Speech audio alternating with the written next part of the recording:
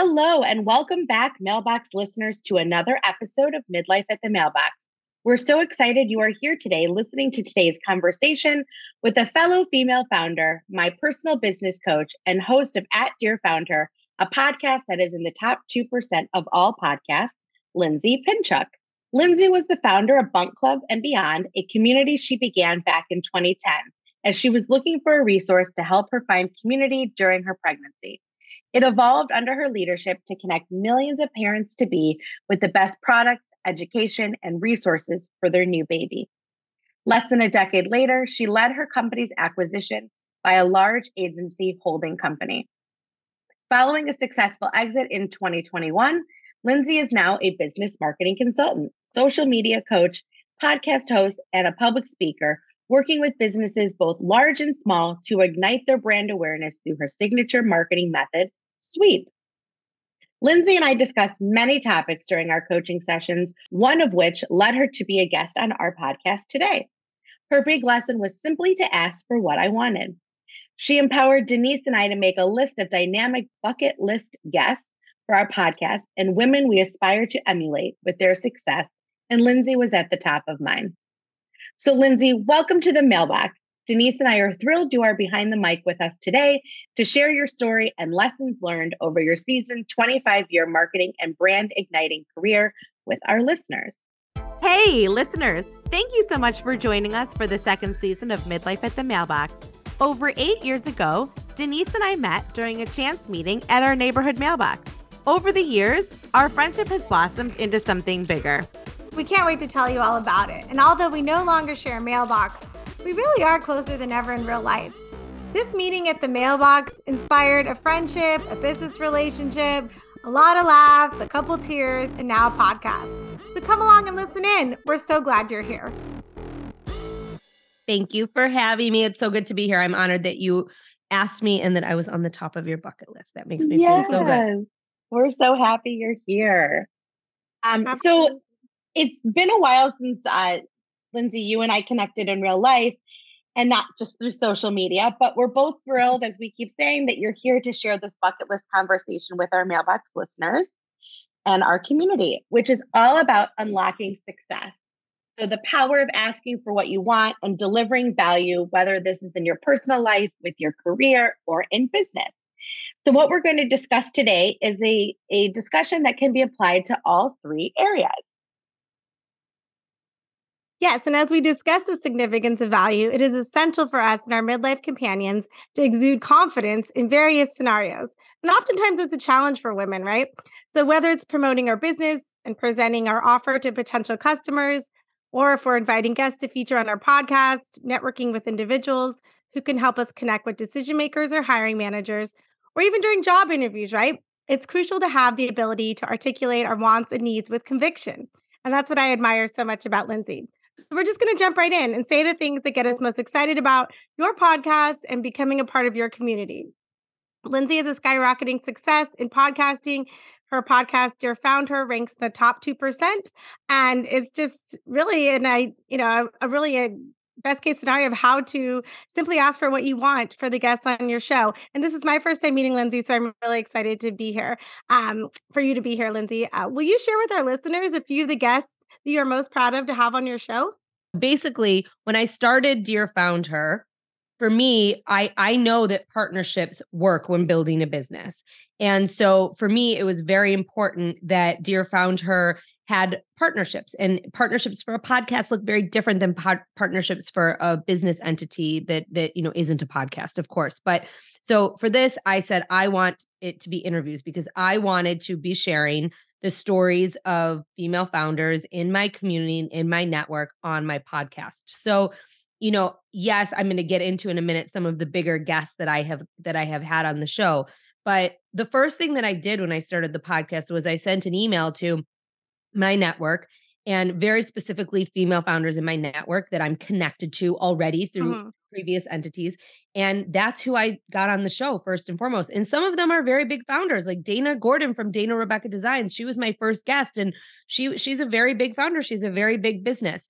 And in getting on the people who I had connections with and having great episodes, I was able to leverage other connections, right? Or other guests on the show. So the minute you put something out into the world with someone who is on your show and they share it, other people start pitching you their people to be on your show. And so you have to start somewhere, right? So you leverage what you have in order to grow, in order to get bigger guests. And that's really the strategy that I utilized with Dear Founder. And so to answer your question, when I started my podcast, I too made a bucket list. And I on that bucket list, there were 3 people on the top: Bobby Brown, Jen Sherman, and Dr. Becky Kennedy. And all 3 of those women were on my show last year. So, I mean, Bobby kicked off the season 2, which started in 2023, but we taped it last year. And from this, it really was, I asked, I mean, honest to God, in all 3 situations, like it wasn't just asking, it was putting it out into the world first, saying, I want to interview these women. Okay. So Jen Sherman was my first one. Everyone knew that I wanted to interview Jen. And what ended up happening was someone I know and that is in my network represents her for partnerships. And Jen must have put her email, this girl, Erica Ekman's email, in her profile. And so I emailed Erica, and I hadn't talked to her in years. I mean, like since like the beginning of Bump Club. And I said, hey, like this is what I've been up to since I left Bump Club.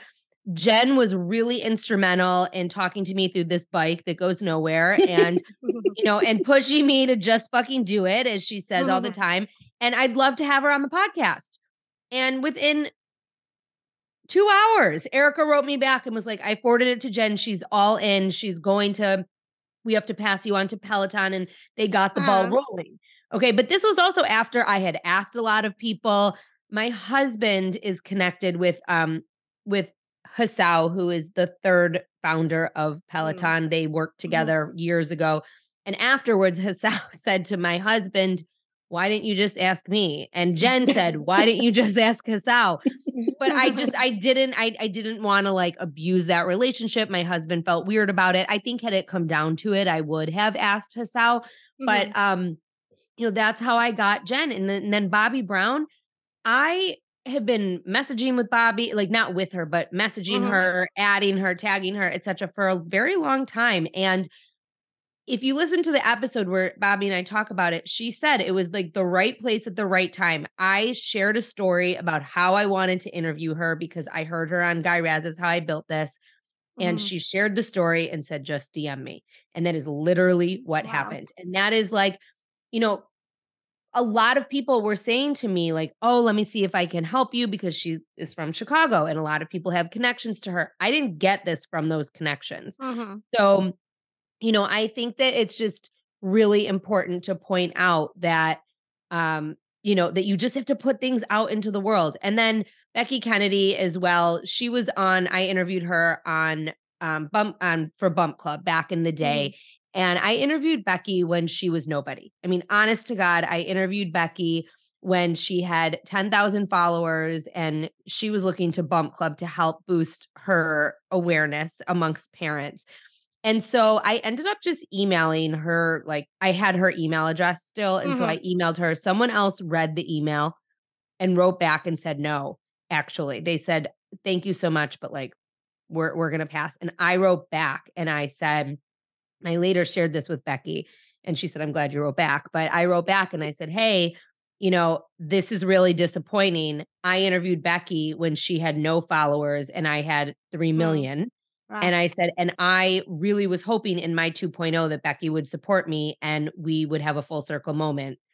And I said, if she changes her mind, please let me know. And the girl wrote back and was like, I am so sorry. I had no idea, which also just goes to show like, they weren't even passing it on to her. Correct. And don't be pushy to the point that you're annoying.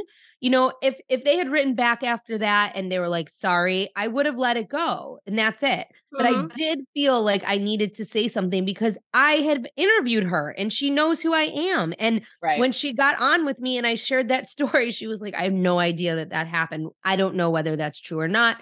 But, I pushed. And so yeah. You didn't take no for an answer in a polite way, right? I mean, Yeah. And I mean, that's what I love about your stories. And you are truly fans of these, especially, I mean, if I think of all your guests, but like in those episodes that I particularly that resonated with me, right? Bobby Brown, for those that don't know, or is the founder of Bobby Brown Cosmetics and then has moved on to what Jones Road, right? The Jones Road new Beauty, yeah. cosmetic and just a Do you pioneer like my in cheeks?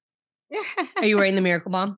Oh, yes. um Before And, your I've been a interview. customer of Bobbi Brown makeup for a long time, and I was like, "Oh, wow." Like, and then Jen Sherman, but though I did not know who she was. I don't have a Peloton, right? But I listened to the episode and really your, for lack of a better term, fangirl moment, right? You were so very much like a fan of hers, and the excitement and the exuberance that you had for her really shone through in that episode. And now I'm a fan. I don't even have a Peloton. And but anyway, it's just it's something I built out. I'm more connected to your community because of that and vice versa. So I think it's we really also powerful. love the Megan Tante episode because we're I love we're big fangirls of Ever Eve. Yeah. They were hot mama. I say when I lived in Chicago, I took away 2 positive things. I took away my friendship with Amy and her family, and then also the love of Ever Eve, which finally came to the West Coast because I'm based in the West Coast. Finally. And I was like, well, now I just got to get Amy out here and we're done. I mean, It's interesting what you say too. And I'm so glad that you felt that through my conversation with Jen. And the interesting thing about that, and a lot of my guests, it's not just Jen that I'm talking about now, is that I have continued to connect with a lot of my guests. I email them on a regular basis. Just yesterday, I sent a mail merge email out that was wishing everyone a happy Women's History Month. And basically, it just said, thank you so much for coming on my podcast in the last year. If there's anything I could do to help your business, let me know. Or if there's anything I could do to help your endeavors, let me know. And I actually got 2 people that asked me to hop on a call about business. And that was not really my intention. My intention was just to continue connecting with them. Mm-hmm. But Jen and I have also taken our friendship, our relationship, to a bit more of a friendship. And she's actually coming back on my podcast this week. So, Ooh, exciting. Yeah. Part 2. Well, that's exciting. Well, and I mean, that's networking, right? I mean, as a career coach, that's what we love to hear. I mean, and this is natural, right? I mean, I try to tell my candidates and my clients, like, it doesn't have to be like you're stuck in a conference room, like exchanging business cards. I mean, I did that last week and that's fun. And it's, it's, it's not a dead, activity, but at the same time, those just really soft ways of reconnecting, right? You sent an email, you said what you're doing, right? You've said that 2 times. This is what I've been up to since Bum Club, right? That's what you told Dr. Carol Kennedy, right? And Becky Kennedy, yeah. Becky Kennedy, I'm sorry. And then, same with, your email yesterday, and that just bodes true. And it also just makes you a good friend. But, I think though I think it's also important to point out just about like capitalizing on the moment. And so, when Jen came on my podcast, she asked me on the podcast, she said, 3 times, I'd love for you to come ride with me at Peloton. And so I made that happen. Like, yes, I don't live in New York, but what was I waiting for? She invited me. I could always go to New York for work. There were other reasons for me to go to New York. And so I went because I also wanted to meet her in person. And I did meet her in person. And when I met her in person, she said to me, this is ridiculous. Like, I can't believe we're not having lunch or anything after. We have so much to talk and connect about, but I have to go home and watch the Eagles. My family's waiting for me to watch the Eagles. And I said, don't worry, like, that's okay. I'm flying home to Chicago. But we also made, I made a connection with a friend of hers that is now a mutual friend of ours. And so that woman and I, continue to have a friendship too. We talk on Instagram. We're trying to go to a concert together this summer. And Jen kept saying to me, like, over Instagram, when are you coming back to New York? And so I made a business trip to New York for other reasons in January. There were some people I wanted to meet with, and I ended up not being able to meet with Jen. She actually had the flu, and then she went to Mexico while I was there, and it didn't work out. But what happened was, because I was going to New York, we actually had all this conversation back and forth. We exchanged phone numbers, and she was like, that's ridiculous that we don't have each other's phone number. And now I'm helping her with some of her stuff for Instagram. And that's why she's coming back on my podcast. And so, amazing. It was really just like capitalizing on the moment. And then additionally with that, I gave her this Reels cheat sheet last week. And I didn't know she was going to share it, but she included it in this reel she made. And a lot of people reached out to me. And so in that moment, I felt like I had to capitalize on that moment. And I told her that. I was like, you didn't tell me you were going to share this. You kind of fucked up my social media for the week. I had to change my whole plan. She's like, well, you did a really good job. I was like, thanks. So you did. I like changed around everything I was sharing to capitalize on this moment of like insecurity that she shared. And a lot of people came out of the woodworking. A lot of people told me that they felt the same way. A lot of people were asking me to bring back my social media for small business class. And then now Jen is coming back on the podcast to talk about this insecurity and what we've been doing together and the little success she's seen in the last 2 weeks. So, it just goes to show, like, don't let these moments pass you by. If I hadn't gone to Peloton in New York in November, we would not be in this situation right now. You know what I mean? We'd still just be following each other on Instagram. Yeah. So you have to make the most of your every moment. Right. Yeah, that's a thread we hear. Yeah, with so many guests, right, Amy? It kind of reminds me of what Beth said a couple of days ago. And, same thing, right? You got to capitalize and take advantage of that. And ask for what you want. Before you jump to your next question, Denise, I wanna comment on something Lindsay said. So putting things out into the world, asking for what you want, I think are two huge values that I'm taking away from this part of our conversation. And I actually, just as I was getting ready this morning, was like scrolling through Instagram, and I found this reel of this girl that, and she's just like, how like Netflix for if they get like a green light on something, they're like constantly like promoting and they're putting things out, and they're constantly telling people about, what's coming next. And like, I feel like that was too, Lindsay, you do a great job of like that self-promotion on things that are like upcoming. And even just like with Bobbi Brown, like you had told me that she was coming on, when we were working together. So I was like very excited about that. But then when you started like promoting it. So I think there's also that piece of just kind of putting out what's next and like what you're kind of working on. I think they're also really important takeaways. So not necessarily just like, I think when you're marketing a business and even marketing yourself, like if you're putting out into the world, like what it is that you're looking for, I think that you're going to start to get people that are going to like hear what you're saying and make those connections for you. Here's the thing. The other thing about that is a lot of, what I share and how I share it is very intentional. So when I was setting up my social media for this week, for example, I asked Jen, I said, are you comfortable if I share that you're coming back on the podcast and no timelines or anything? And she said, yeah, absolutely. So I don't want to share everything I'm doing all at once. Right. Right. So I think it's later today, there's a post going up that is like an amazing text testimonial that someone gave me about this class I taught last year, Social Media for Small Business. And in it, I ask, how would you guys like me to bring this class back? Okay. Tomorrow, did it go up already? I feel like I saw something. What would you want? Or, I've been asking. I've been like, it's like a slow roll, right?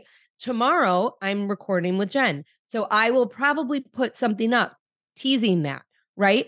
And then as we get into like later next week, you're going to start hearing me talk more and more about it. But it's not everything all at once. It's not like Jen Sherman's coming back on the podcast and we're talking all about social media and I'm going to have this new class. It's like really like a gradual play, because like based on what you just said, you can't put it all out at once because people can't digest it all at once. Right. So, you want to keep them interested. So it's very intentional how I do things.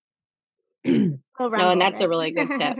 That's a really good tip. And I think just that like intentionally how you're setting this up and like even taking cues from like what people do in other industries, right? And how they promote products and they put things, they launch and they let people know, something's coming, just it's very slow, but they're not necessarily, they're not showing their full hand right away.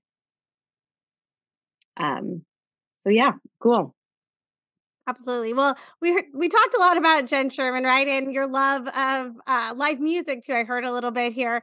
What is your favorite band or what are you going to be fangirling about this summer? I know I've got a couple of shows, like kind of the more mainstream shows in my future, but like I got a Taylor Swift ticket. I don't know how for my daughter. I don't know how. And yeah, it was a lot of and also some Coldplay. But I know you've got like from following you that you've got like a really solid lineup. So what are some ones you want to share with us? Yeah, I mean, so I do think that there's still time. There's still gonna be like Ravinia hasn't come out yet, though I'm not holding my breath for that because given what they've previewed, I'm not so sure. But there's still a lot of time left for bands to be releasing their schedules. But what do I have? So I'm kicking off 2023 concert season tonight, actually, with Matt Nathanson at Space in Evanston. And that is like a really special show. He's amazing. He's one of my favorite performers. He's such a great storyteller. And Space in Evanston is a 250 person venue. So anywhere you stand, you're basically on the stage. It's amazing. And I'm seeing him tomorrow night in Milwaukee. So that's like what I have to start off. I have a bunch of Dave Matthews tickets who I love, and I always go see Dave. Amy, you'll appreciate this. The big Dave weekend in Chicago that I look forward to every year is the same weekend as my daughter's away tournament for softball this summer. So, I'm nearly having a panic attack about that, but the away tournament is only in Madison. So I might go to Dave Friday and then meet my family up there on Saturday. I have Pink tickets, which I'm so excited for. She's amazing, and I prefer her over Taylor Swift any day of the week. I have tickets, I think, to Bare Naked Ladies. I have tickets to Camp, which is one of my newer favorite bands. They're playing at this awesome venue in Chicago called the Salt Shed. I have other things too. I think before. Camp is great. CAAMP. I think I have tickets to Goo Goo Dolls, and they're coming with OAR to Northerly Island. But like I said, there's still a lot of time. You're reliving our youth. I know. Reliving our youth through our music. I know. Well, Counting Crows is likely going to announce a tour. That's who I'm waiting for. And whether it's later this summer or in the fall, I'm waiting for them to announce as well. So I think that there's still a lot left. I'd really like to see Bruce Springsteen. I have not seen him yet. And I was Never? What? Never? Oh, wow. Yeah, it's a good show. That's like happened to be one show I have seen. I've seen him in Jersey, so it's cool. But yeah, you got to check it out. I know. He's in Milwaukee tonight. I know he is, but I'm seeing Matt Nathanson. I know. I wanted to go to that show with you. Well, that's so fun. I love that. I love that. Well, you've got a good lineup. I've kind of reconnected with live music again, and it's super fun. So I saw you in your community talking a lot about that. So I thought I'd hear who's on your list. A lot of people. That's a big can of worms you just opened. Well, it's a big part of who you are, your love of music. And, I have to look at when I haven't been to a Dave Matthews Band concert in, probably since high school. Well, he's coming to Summerfest. But I love it. He's coming to Summerfest, and it's actually an easier place to see him than like Northerly Island. It's so easy to shoot up to Milwaukee. So I'm going to that, and then a couple of shows here, and we have tickets to I think maybe Jones Beach in New York. I don't know if we'll keep them or if we'll sell them. Oh, so fun. So fun. Okay. So as we pivot away from the live music conversation, I want to touch upon a big piece of something that I struggle with, I know, as a business owner, is in addition to the power of being able to ask for what you want, is also having the confidence in knowing and understanding the value that you provide to your clients. So I'm still at the stage in my business where I sometimes feel like I have imposter syndrome. I know what I want to be able to offer my clients, and I think I know what I am worth. However, as both Denise and I create offers for our respective services, we both struggle with what the market is able to afford and how others will perceive the price and value to what we bring to the table. It was also a conversation that I actually just came about in, I have a therapist that I see, and this literally came up in our conversation yesterday. So she gave me some really good insights as well. But Lindsay, can you help us with this yin and yang between the value and price? I think people often undervalue what we as women bring to the table, and how do we service-based businesses break through the value and price conversation so we can convert clients who understand the value that we bring to the role and are comfortable with what we are also charging. Yes, of course. And I'm going to talk a little bit about two different aspects here. I want to talk a little bit about services, and I also want to talk about events, because there was something that came up this week that I think is really important to point out. But the first thing I want to talk about is pricing your offer. So, there is no formula for pricing, right? I think it's really important to make sure that your experience shines through, that your history shines through, that you share stories of how you've helped clients and what they've achieved from your tips and from your help, because there are a lot of people out there in the world who are trying to sell things they have no business selling because they have zero experience in doing it, and they're like letting AI write them copy and content, and they're basically talking a language that isn't theirs. So I think it's so important to really put a personal spin on it, and to share your stories, and to really connect with the consumer you want to reach by your experience. So that is first and foremost, because experience, I think, speaks volumes. But when it comes down to actually choosing a price and deciding what you want to charge for a workshop or a course or a one-on-one or whatever it might be, there really is no formula, right? And there's no like right or wrong way to do it. And it's really what someone will pay, and it's making sure that you're reaching the right clients, right? So I think that in the beginning, it's really important when you're first starting out to kind of back into this number that you want to achieve per hour, and kind of in your head have that have that in the back of your mind, and use that in order to generate whatever a package price is, or a workshop price, or a course, or whatever it might be. Now, when you put the price out into the world, one of three things are going to happen. People are going to jump on it, people are going to negotiate, or people are going to walk away, right? So if people jump on it, there's a really good chance that you're priced a little bit low. If people negotiate with you, you're probably a little bit right. And I would say, instead of coming down in price, maybe throw in something extra that you can offer them, because I just would rather offer something extra that can enhance my results with them versus negotiating on price. And if they walk away, they walk away. And if people aren't responding, then you might need to revisit kind of what your pricing mechanism is. So I think that that's kind of a really good litmus test on pricing. But I also think that the best way to kind of work to a place where you can increase your prices is increasing the demand, right? So even if you price yourself a little bit lower to start than you would maybe want to be making, work yourself up so that you build a wait list and generate a wait list for your time. And then people want what they can't have, right? If they want you and you're busy, sorry.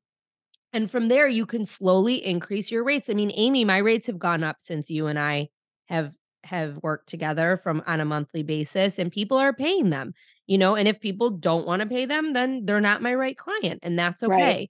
And that's something that you kind of have to tell yourself. I interviewed this woman, Sally Holder, who she's brilliant. She has a whole business on coaching and coaching for female founders. Dear Found her today, actually.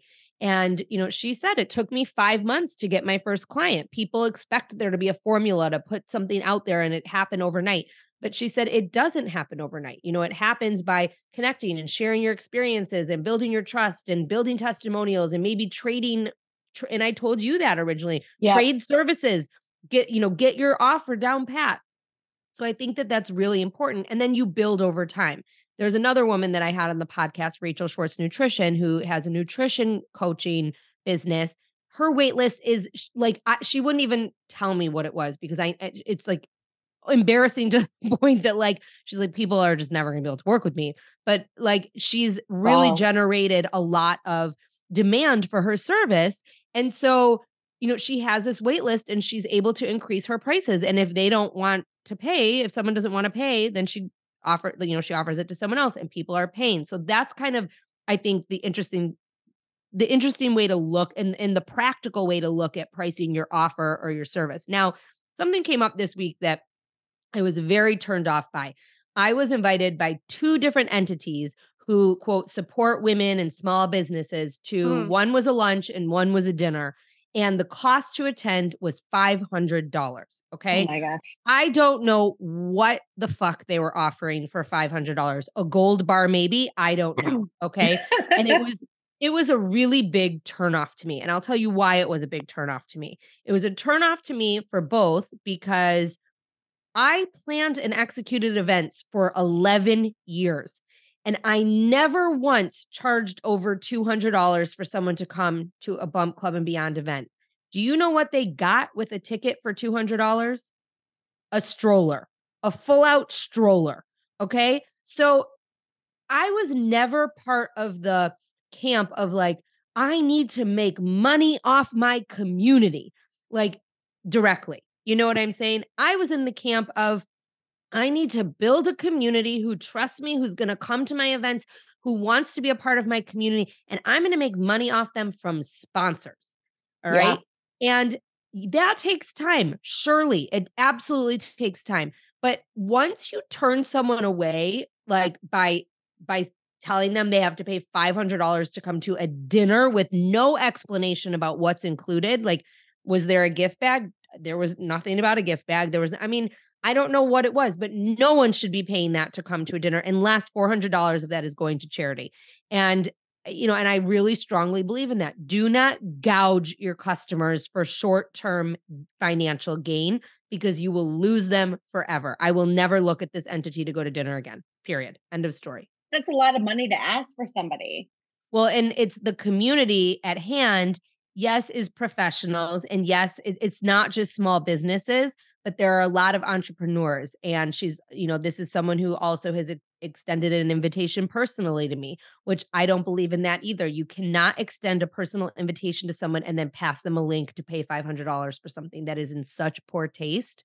And I just don't believe in that. So, I think you just have to really get a grip on like what your community can actually afford and will pay to come to something. And two, build it up over time. Like you might not make tons of money from that part of your business immediately, but if you build the trust with your community and you're selling out dinners like I did with Bump Club to the point that there were a couple months at Bump Club, like during the height of Bump Club, where we would sell out a dinner at 120 expectant parents. They would each pay $50 to come to this dinner. Okay. $50 included dinner at a Let Us Entertain You restaurant, a speaker, which you would pay more than $50 to hear a speaker like that at a hospital and not get dinner. So it was definitely, the value was right there. And then a gift bag that was worth over $150 in products you would actually use for your baby. So they were getting a lot of value for these tickets. And we would sell out 125 tickets and then the next and then we would have a wait list. And there was a couple months that we extended it and offered a second dinner and then an overflow. And the overflow wasn't even dinner. We would like have a seminar for $25 just to give these people the information. So that is what you want when you're selling like a ticket to something or, a seminar or something like that. You don't want people to be turned away because you feel that they owe you, $500 to come to dinner. Or lunch. That's just not okay. Right. Yeah. Right. I mean, it sounds like you built trust, right? You made it more attainable versus aspirational, right? I mean, charging an exorbitant price for a dinner kind of reminds me of like something that maybe a politician or a celebrity, influencer might be doing, right? To like make it seem like out of touch so that people want to do it, right? Versus you were trying to build a community that was attainable, right? So I commend you for that, right? And it shows. I mean, I think, did you say Bump Club and Beyond at one point had 3 million followers? Is that what We you didn't have said? 3 million followers. We were reaching about 3 million a month. And that was during the time when we were working with Target and Huggies. And, we had some ad dollars behind what we were doing. But our reach, both organic and paid, was 3 million at one point. Wow. Yeah, super impressive. Wow. Awesome. Yeah. What is the best way for Denise and I to determine the offer? We've talked a little bit about that, but ours, I feel like, is kind of ever evolving, and we're kind of listening to the conversation that's out there. I've tackled a bunch with people having some fear behind posting on social media, and coming up with, opportunities and blog posts and, some conversation around that and trying to solve that problem. So when I say that, like, I think that our offer is ever evolving based on the needs of what I hear our prospective clients in our community asking for. Is that a good way to design packages for our services? I do think to a degree, yes. So there's two things that I recently have done that I believe were very helpful in me kind of changing the way not just I package things, but the way I talk about things. So the first thing is I actually sent I think it was a Jot form or a Google form or something, and I did a survey of my whole community. I posted it on Instagram, I sent it in an email. I got a lot of responses. I think I got over 50 and there were like maybe Mm. 12 to 15 questions. And I asked really specific questions about what are your pain points? What are you looking for? Do you want help? Are you open to help? Like just all these different things. Like where do you see yourself in 3 years? Where do you see yourself in 6 years? Um what will happen if you don't make changes? Like just all of these things, because I wanted to hear how my community was talking about their problems. Because when you hear how your community talks about your problems, you can use their language to talk back to them. Okay. And so that's really important because I might be saying something, but they might be interpreting it in another way. Even if I mean what I even if I mean what like I think that I even if do you know what I'm saying? Like, even if I say Yeah. something that I think that will resonate with them, I might not be saying it correctly. And so if you can use the language that your community is using to describe their pain points, I think that that's really an advantage to you. And I also think it's an advantage to know your community as best as you can. So what better than to ask them questions? So I did that, which was great. And then the other thing that I did was well, two other things actually. One is I have listened to people on social media. I mean, I really and truly have this huge pivot. It's not a pivot because I've done it already, but I wasn't intending to do it right now. But because my community has been talking to me about not understanding how to run social media for their business, and they have really been talking to me about this, I am bringing back this class that I taught last year. And I don't think I would have done that had they not been talking to me about that. But I'm going to use that class to hopefully get more people into my bigger class when I offer it again, or when I offer it as an online module, which is a potential for later this year. So I do think that you need to be giving your people what they want. And so if people are not wanting like bigger picture marketing in my Instagram community, but they really need help with something else I can service them on, of course I'm going to help them. That would be silly not to. And then the last thing that I did was I really took a good hard look at some of the successes with current clients, both coaching and consulting, and I changed the way I offer my packages both to consulting clients and coaching clients based on what worked, what has worked, what's been successful, feedback that my clients have given me. And I've seen other success come from that as well. And the biggest change that I made there was I have an offering for my consulting clients, which my consulting clients, it's more like I do it for them and it's consulting, it's a little bit of both. And I had a lot of clients who, yes, they were hiring me to do like content and social media and partnerships and some email stuff, like a lot of stuff.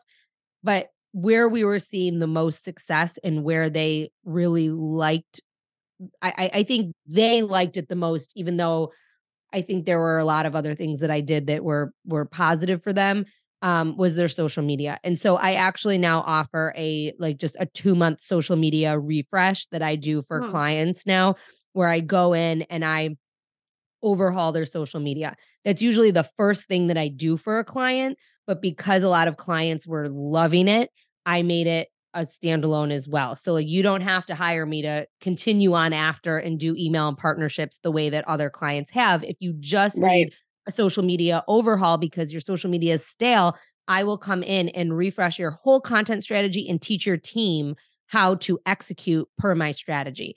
And that's proven successful too. So I guess it's those three things. It's asking your community, it's asking your clients and looking at the successes and and kind of just seeing like when I say asking your community, asking them in a survey form and then asking them and seeing what they have to say on social media too. Does that answer the Okay. question? That was a Yeah. long answer.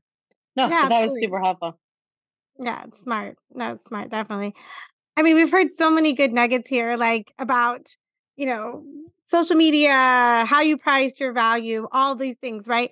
And the career coach in me thinks like, how did you get to this place, right? So maybe if there's one piece of advice that you've heard, career advice you heard along the years, maybe you could share with our listeners that might inspire them to, even if it's not coaching or consulting, something that they do that might give them some Yeah, inspiration. of course. I mean, honest to God, I think that the biggest thing is that things take time. I mean, success takes time. I built Bump Club over 10 years, I mean, this was not something that happened overnight. And at first, the first 2 years, I barely paid myself.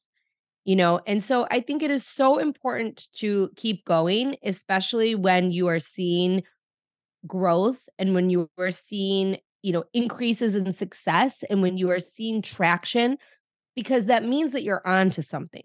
But it just takes time to get to a place where you're like, holy shit, like like this is really a success. It just you have to be willing to put in the time and to know that it's not going to be instant gratification. And I think in today's world of social media, everyone just thinks and assumes that like everyone is out there killing it and their instant success, and that is just not how it works. And no one Right. talks about the other pieces of it, but you just have to keep going. And then the second part of that is, if you're not seeing growth and what you're putting out into the world isn't getting traction, make a change. Yeah. Like why are you afraid to make a change? Like, even if it's something so simple as how you position yourself. I went through and changed my website this year on how I positioned myself, because previously it looked like it was like for me as a spokesperson, which it was, and for me as an expert in the parenting space, which it was. And yes, it said that I was a consultant, but that wasn't the focal point. And so I changed the way I position myself. And now that I have, I think people are starting to understand more what it is that I do. And I also would say, don't be afraid to ask questions and ask for feedback and to take it without being defensive. Because if someone isn't understanding what you're doing and they tell you that, take it and run with it and fix it and change it. Right. Like, don't be like so all high and mighty that you can't take the feedback from people. And it doesn't have to be people who are close to you. And in fact, I think that it shouldn't be people who are close to you, because the people who are closest to you aren't going to tell you the truth. They're just not. Sorry. Yeah. Well, No, and I mean, I love it's so true. I mean, I love that. We talk a lot about progress, not perfection, right? And one of the things that I always remember as a SVP of sales at a technology company I worked at for many years, he would walk by, he's like, Rabat, you can always change a plan. You can never change an unplan, right? Which, hey, you changed your plan. You went about it. But if you never had a plan, right, you wouldn't be able to change it. So I always remind myself of that too when things aren't happening as quickly as I'd like, right? well, and I think back to too what I feel like, Lindsay, one of the first questions that you and I discussed, or like the first question that you asked me, is like, what does a consultant mean to you? Like, what is it that you do? And kind of figuring out how to rephrase that as we, embarked on like discussing our story. And that's something that Denise and I we talk about a lot. And I think, even Denise can attest to this, when you and I as we were going through our coaching and kind of putting our offer out there as and preparing for my first like webinar that I did in December. And it was like maybe like a week or two before, and I didn't have a lot of like signups. And I was like, I don't understand, why people aren't signing up. And she's like, you haven't like put it out there. This is what you said to me, Lindsay. Like, you haven't put it out there to fatigue, right? To a point of like where people see things at different times. And so I constantly am like, reminded of that. And Denise and I, we talk about that too, like within, your in her offering and her, consulting. And I'm rambling a bit about this, but the point that I'm trying to make is that people don't know what it is that you do right off the bat. And you have to tell them. You also have Right. to tell them. Right. And so I'm Yep. trying to get into the habit of at the beginning of every month of doing a reintroduction, because I have new people that have started to follow me and putting that out. And the same thing, with on our podcast is, just constantly letting people know, just you have to tell people what it is that you do, because people don't listen. We're glad that you're listening to our show, but You're not always taking in Here's everything. something I'd like to say about that actually is that, and this was really good advice that I was given to me. I was having dinner with a friend recently and I was like, she was asking me about work and I was telling her about like all these different really like cool things that I was doing with clients. And she looked at me and she said, "Why aren't you sharing these things in your stories on social media?" She said, "All you have to do is go on like once a day and you don't have to say, 'Hey guys, it's me.'" She was like, all you have to say is, "I was with a client today and they were talking about so and so, and this is what I told them to do, and this is what we decided on." And she's like, share those bits of information because it helps paint a picture of what it is that you do. And she said, and you're selling without selling. She said, you're soft selling. So she said, you're not asking them to buy something, but you're informing them of how you can help them too down the road. And I will say that since I've started doing that, which I have started doing that a lot more, and I've started sharing more stories with my clients, both in my stories and on like asset posts as well, I have started seeing an uptick in people inquiring for my services. There is a direct correlation between that. So don't be embarrassed to like share the advice that you give to clients on your social media. Like it's okay to share that. It's totally okay to share that. Your client isn't paying for the advice. They're paying for you. They're paying for your energy, for your attention, for your customization. Any like advice they can Google. I'm sorry, they can. So, they're paying for you. So I think it's okay to share those things and really like remind people what it is that you do. So as a follow-up to that, how do you go about like you just kind of share, like I can think of like one of my clients that I'm working with right now, and he's had a very successful um financial run by implementing certain programs. So do you just kind of talk about it just like that and just like off the Well, I cuff? would say Do you give something like more? I would do something off the cuff, but very specific. Like, it maybe at the end of your time with someone, you could say, "I just wrapped up with a client today. And over the course of, 6 months, we implemented A, B, and C, and the results were D, E, and F." Like that could be something kind of Got it. very succinct. Okay. But what I like to do really off the cuff is say, "Oh, I just had this call with a potential client today. And they got on the phone and they said to me, we offered these courses." This is like a real one that happened. "We offered these courses. They're small courses because we only have so much inventory and we don't know how to scale.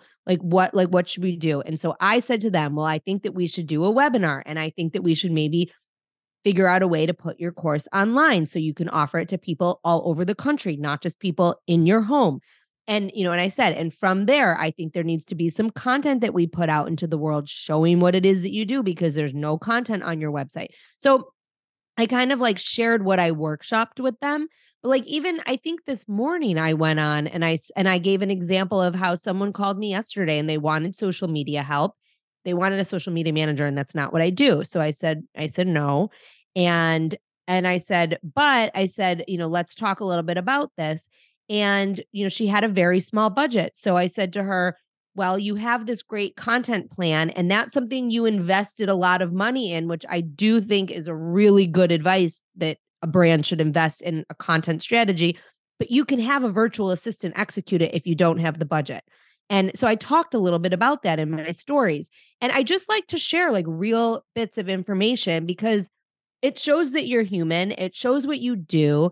And you don't have to, it doesn't have to be polished. It really doesn't have to be polished. And it can be like one little thing, right? Like one little thing that a client did and found success from.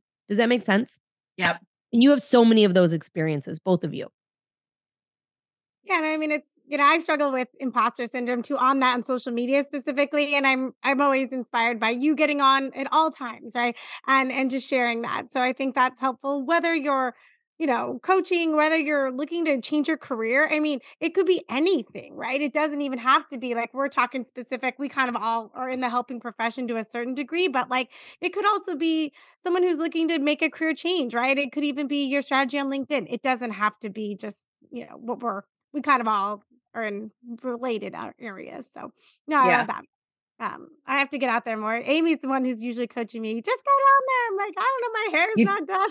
It doesn't matter. It doesn't matter. You just have to put yourself out. Like I'm going to record some stuff today because I've got some makeup on that, I'm going to replay like over the week, but I'll just record just my hair in a top knot, no makeup, because you know what? That literally is how I look 98% of the time. And, that's the authentic side of what you get with me. So yeah. Yeah. Okay. So you're doing something right with your podcast, Lindsay, and showing the value of your offer, of asking what you want. You've built a very successful 2.0 for Lindsay Pinchuk, and you've also ranked in the top 2% of podcasts, which both of us aspire to get there. We're not there, but that's okay. You'll get there. More than our mothers listen to our show. So thank you for that. But between both of your accounts, you have close to 18,000 followers on Instagram. Talk to your listeners a little bit about your social strategy, this kind of 2.0 that you've put out. We've talked we've talked about some of it throughout the conversation today, but just kind of how you got here. Yeah. So when I left Bump Club and Beyond, it was kind of ironic that I had built Bump Club to, I don't know, like 75,000 followers, and which, I mean, even in today's standards is not huge, but it was bigger than what I have now. And I never focused on my personal Instagram. So when I knew I was going to leave, I kept saying when I was on the Bump Club social media, make sure you're following me, make sure you're following me. And there were a lot of people that came over, and and even still I get people that come over, they're like, oh, I didn't know where you went and I found you. And like, that makes me so happy. But when I started Lindsay Pinchuk, when I kind of had to reinvent myself, you can scroll all the way down to like 18 months ago, and you can see very clearly, like I put my logo up and I really changed direction on my personal Instagram because it wasn't really personal anymore. It was about business. And yes, I share some personal things, but it's my personal brand. And so my strategy on Lindsay Pinchuk really, and really this is the strategy I use for all my clients. This is the strategy I use for Dear Found Her. But, I have 5 to 6 things that I talk about consistently, constantly, over and over and over and over again. And I think that is so important. People know why they're coming to me. People know, and they expect, that I'm going to talk about certain things. And I always ask myself, like, does this fit into one of these 5 or 6 categories? I call them content buckets. And if they don't, I usually don't share it. Or if I'm sharing something, I say, okay, I really want to share something like, this was an example I used a couple weeks ago. I really want to share something about what would have been my grandfather's 100th birthday. How do I make it fit into my strategy? Well, how I shared lessons that he taught me for business. And that's how I shared it. So everything is just really on brand and tight. And I have a second account for my podcast, which is Dear Found Her, which that's where like everything for the podcast goes. So everything for the podcast is on Dear Found Her. And now I'm starting to share founders in our community as well. And it's really a place for female founders. And you don't see me as much. But in my own Instagram, you see a lot of me, you see a lot of my expertise and a little bit of the podcast. So it's kind of, I'm really building 2 separate entities. And when I can, I share the content. So I'll have the content collaborate when it makes sense, but not always. So that's kind of like my overarching strategy, but very similar to Dear Found Her is I have 5 or 6 things that I talk about there over and over and over again, but they all pertain to the podcast. So, Sure. Or female founders, it's very different. Like I'll share founder news there. Just it's different. It's a different feel than it is on my personal. And every now and then I'll go into the stories. I probably should more, but who the hell has time? So that's kind of like the strategy that I take. And I think the biggest strategy that I take with all of it is just to be myself. I mean, really and truly, like I have no problem sharing things. I have no problem calling people out. I have no problem getting on when I'm not showered and made up. And usually those are the things that do the best. Yeah, for sure. I know one of the things when we were working together, it was just get out there and, you have to just show up and put yourself out there. And I don't have like a ton of followers on social media, but what I will say is that so you and I worked together like September, October, November-ish of last year. And I probably was like in the mid 300s in terms of followers. And I probably grown about 100 since then. So, and that's great. Right. And then that's just like me showing up and like putting stuff out there. Like I joke. But also let's put this into perspective, Amy. That's like a 25% or a 30% growth. And that's very much over industry standard when you think about it. Correct.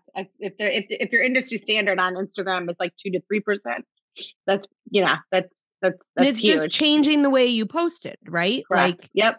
And the mindset. Showing up. Yes. Yep. And showing up and putting things out there and kind of like listening to what's like actually working. And that's what I would say is that, like, okay, if you're going to walk away from here with actionable tips for social media, it's be yourself, be consistent, and show up consistently. You cannot like show up one week and then not show up another week. Don't post and ghost. That's a really big thing. You have to engage. You have to be social. Those are probably the 3 things that I would say are like non-negotiables if you want to see traction on your social media, period. Yeah, for sure. Awesome. That's a great tip. And you're building quality followers too, right? And so are you, Lindsay, right? These are not just like, you're not collecting them to collect them, right? And I will say this has been like another thing that I implemented with some clients and I tried to do with myself. Like, I don't run ads, but if I have a post that does really well, I will put like $25 or $30 behind it and I'll boost it. And I do see an increase of followers, the right kind of followers from that, because I boost it to a demographic that I choose on the back end. And I have audiences set up in my Instagram. Like, one is female founders, one is small business owners, different geographic terms, behind it. And I will say, when I'm running boosted ads, I do see an increase, and it's an increase in the right people. Good. Okay. That's really helpful to know, right? As we near the end of this discussion, Lindsay, you provided our listeners with so many valuable insights, whether you're a founder or you're just making a big change in your life, right? On how to determine worth and also effectively communicating your needs and your social media strategies. To summarize, can you suggest 3 actionable tips that our audience can take if they find it challenging to showcase their value? 1, I would ask clients and customers for testimonials and I would share them. That is like the easiest way that you can show your value. And, when you have actual real people behind you backing up what it is that you're doing, that's important. Number 2 is I would show metrics, showcase success metrics in what you're doing, share them. I share like increases in reach, increases in engagement amongst my clients because that's what I do. I give them strategies to increase those numbers that then lead to more followers and then lead to more bottom line success, right? So if you have access to like hard numbers or success stories that maybe isn't in the form of a testimonial, I would absolutely share those as well. And then the last thing is kind of what I was saying before, share your experiences. If you want to showcase your value, share your experience, because I am sorry, but no one can argue with 5, 10, 15, 20, 25 years of experience. There is no one that can show up to compete with that if they have nothing. So share the stories. Share the stories of your career, of your success, of your growth. People want to connect with that and they will connect with that. So share your experiences, share metrics, and share testimonials. And that's how you show your value.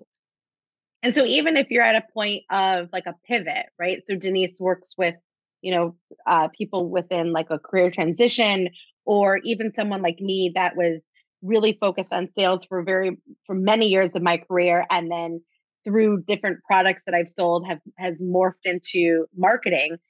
Utilizing those experiences, I think, are really key as well, because absolutely. You were in sales. Part of being in sales is marketing yourself and marketing what it is that you're selling in order to sell it. Like, I always, like, when I did my like reposition of my brand, I say I've been building brands for 25 years because guess what? I had jobs in college that were marketing, where brands hired me to be brand ambassadors. That was building brands. Every girl in my sorority and all the sororities on Washington Avenue in Michigan, my year had mod robes, which were these dumb pants from Canada that no one had. But guess what? My boyfriend was Canadian and I brought him in and I sold them to all the sororities. That was building a brand, right? So, and I went on to do other jobs as well. And when I was working in magazine publishing, I was building brands because I was giving brands solutions within our stable of titles to essentially build themselves, at the grocery store or at retail, whatever it might be. So, I have been building brands for 25 years. So it's all in how you position it, right? Have I been building my own brand for 25 years? No, but I've been building it for 13, 14 years. And there's something to be said about that as well. Totally. So I think that you just really need to capitalize on your experience the best you can. Yeah, I think that's your superpower, Lindsay, just a heads up. I always ask that for my candidates. So building brands and value, that's your superpower. So thank you so much for coming, sharing with us. How can our listeners connect with you? Give all the upcoming events, shout outs you want to share right here for everyone. Yeah, you can follow me at Lindsay Pinchuk and at Dear Found Her, and everything can be found at lindsaypinchuk.com. And make sure that you tune in twice a week to my podcast, because that's where you'll hear amazing stories from other female founders, as well as tips from myself and other professionals every Thursday as well. So every Tuesday and Thursday, we have new episodes. Awesome. Amazing. Well, we're always tuned in here at the Mailbox. So thank you, Lindsay, so much for joining us. Thank you for the time.